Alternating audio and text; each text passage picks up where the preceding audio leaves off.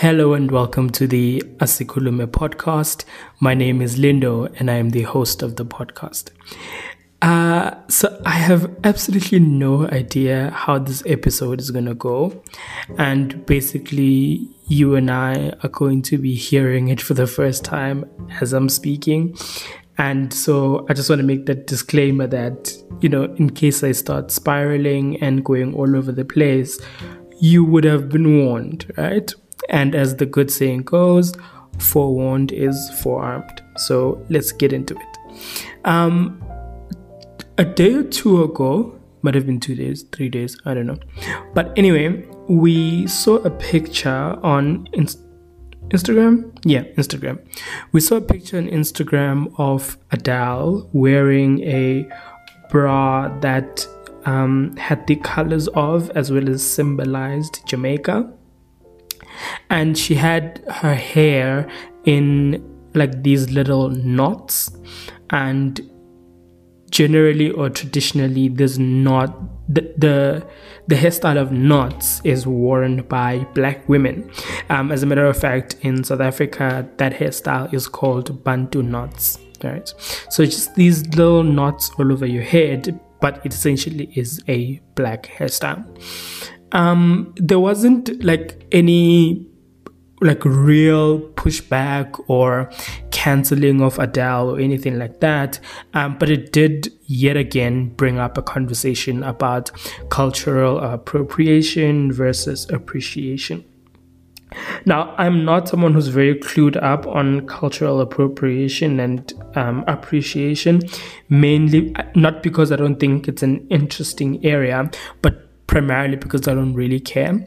I care about exploitation, I care about stealing, but I honestly am not very bothered about like white women wearing braids or white people wearing saris. I mean, I'm pretty sure that is something that might be important to Indian people, and that's something that Indian people might care about, that they might care about people who are not Indian wearing saris. But I personally am not very bothered by cultural appropriation. I think it's an interesting area to think about, but I haven't garnered much of an interest for me to actually think about it. But I do have a couple of questions, so this episode is just basically going to be me running through those questions, right? But very specifically, I want to ask questions about cultural appropriation versus expropriation with regards to people who exist in the African diaspora.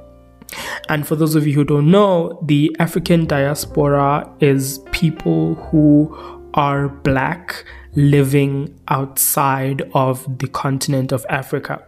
And that has the inherent assumption that all black people originate from the continent of Africa.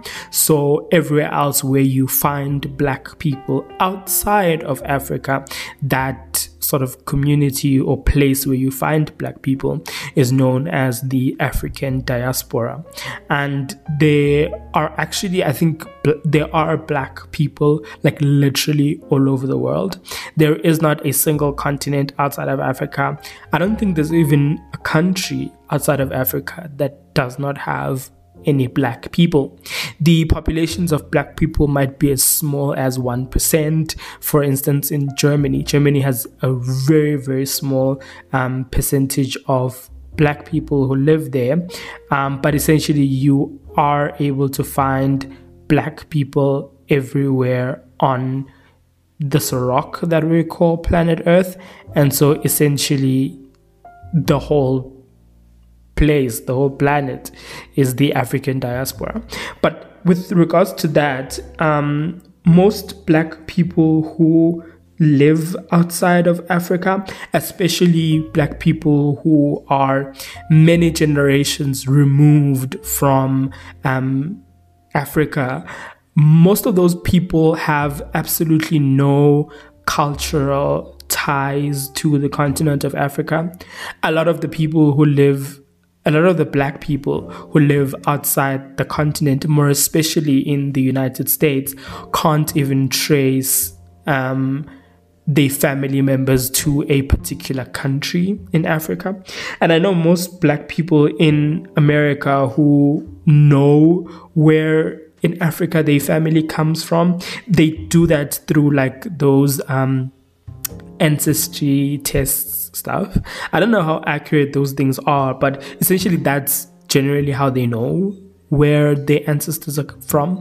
But most of them won't be able to tell you that, oh, my grandmother's from Ghana or my dad is from Senegal. I mean, there are a few that can pinpoint exactly where they're from, but most black people living in America or anywhere else in the diaspora don't have any cultural ties to Africa. They were not raised on African culture. They were taught African culture.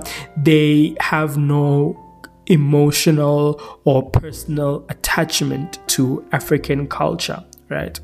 And I say this because when the Adele picture came up, people brought up the fact that the place that Adele grew up in is one of the biggest Jamaican communities in the world outside of Jamaica, and that Adele would literally have grown up in Jamaican culture because of the place that she grew up in. And so her embracing Jamaican culture is not appropriation, but it is actually appreciation.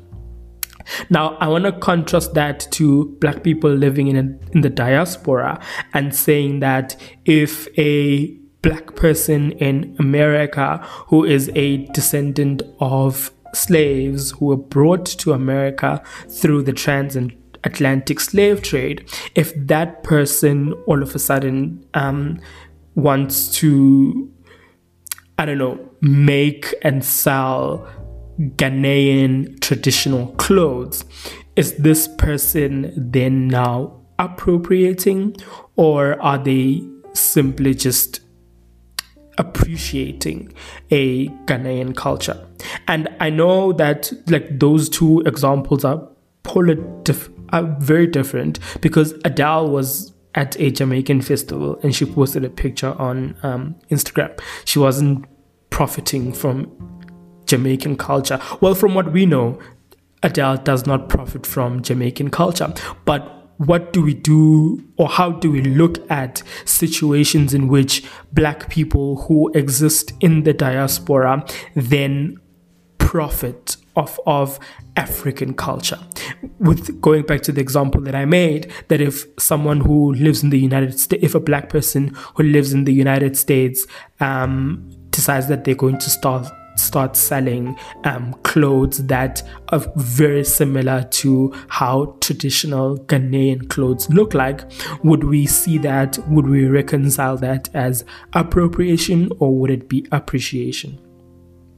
Because essentially that person would have absolutely no cultural or emotional ties to Ghana, the food that is eaten in Ghana, the clothes in Ghana, the fashion in Ghana, the lifestyle in Ghana. That person essentially would have absolutely no emotional or cultural attachment to the place. But then would it automatically be appreciation simply because that person is black? Or would we look at it as appropriation because this person does not have any cultural ties to the place, but then they are profiting from something that is originally from and quite important to the people of Ghana? So those are the questions that are like floating around in my head, that how do we reconcile the topic or the discussion of cultural appropriation in the instances of, or rather in the context of, black people who live in the diaspora. And one of the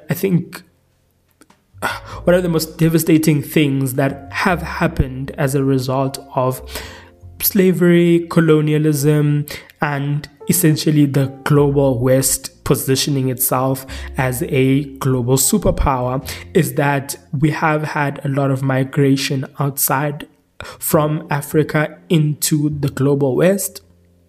And because of that, obviously, if people move out of what is quote unquote their homelands, they are bound to somewhere along the way lose their culture, because it's just simply much easier to assimilate into the culture of the new environment or new society that you live in.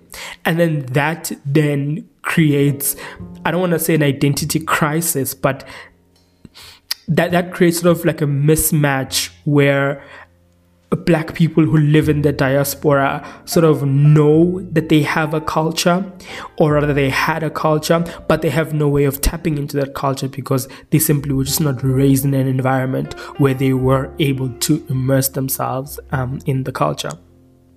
But not speaking too much about that, and maybe coming back to the African people who still exist and live in the African continent.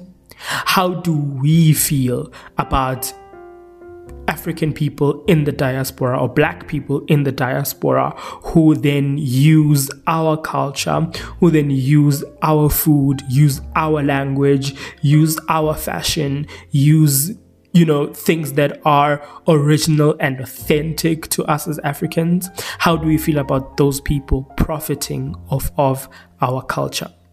And also asking the question, is it their culture as well? Or is it our culture because we grew up with it? Interesting question. And I think also this takes me back to when dashikis became like really big in America. And I think it was Kanye West, who launched them first.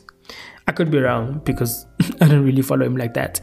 But there was a point where dashikis became very, very popular in America, and obviously they were being sold by American people who then were profiting off of African culture, because dashikis are clothing items that are very specific and very particular to Africa. And so in that situation where you have Black people who have no cultural tie to dashikis, then making them, selling them at like massive scale and profiting off of them, do we then look at that as appreciation, or do we look at it as expropriation? I don't know. Truly, I don't know. And I think, I probably am doing myself a very big disservice by not reading up on and thinking a lot about cultural appropriation. I think I've gotten a bit bored of the subject because every time I've seen it, it's been about white people with braids, or, something as silly as frivolous as that. I know that cultural appropriation is a serious issue that should be taken quite seriously, but I haven't come across instances as yet that have made me like really stand up and be like, I don't like this. So yeah, tell me what you think. What do you think about Black people living in the African diaspora who are using and profiting off of African culture? Do they have the right to do that because they're Black people at the end of the day and they are from Africa? Or do they not have the right to make money out of African culture because they have no emotional ties to that culture?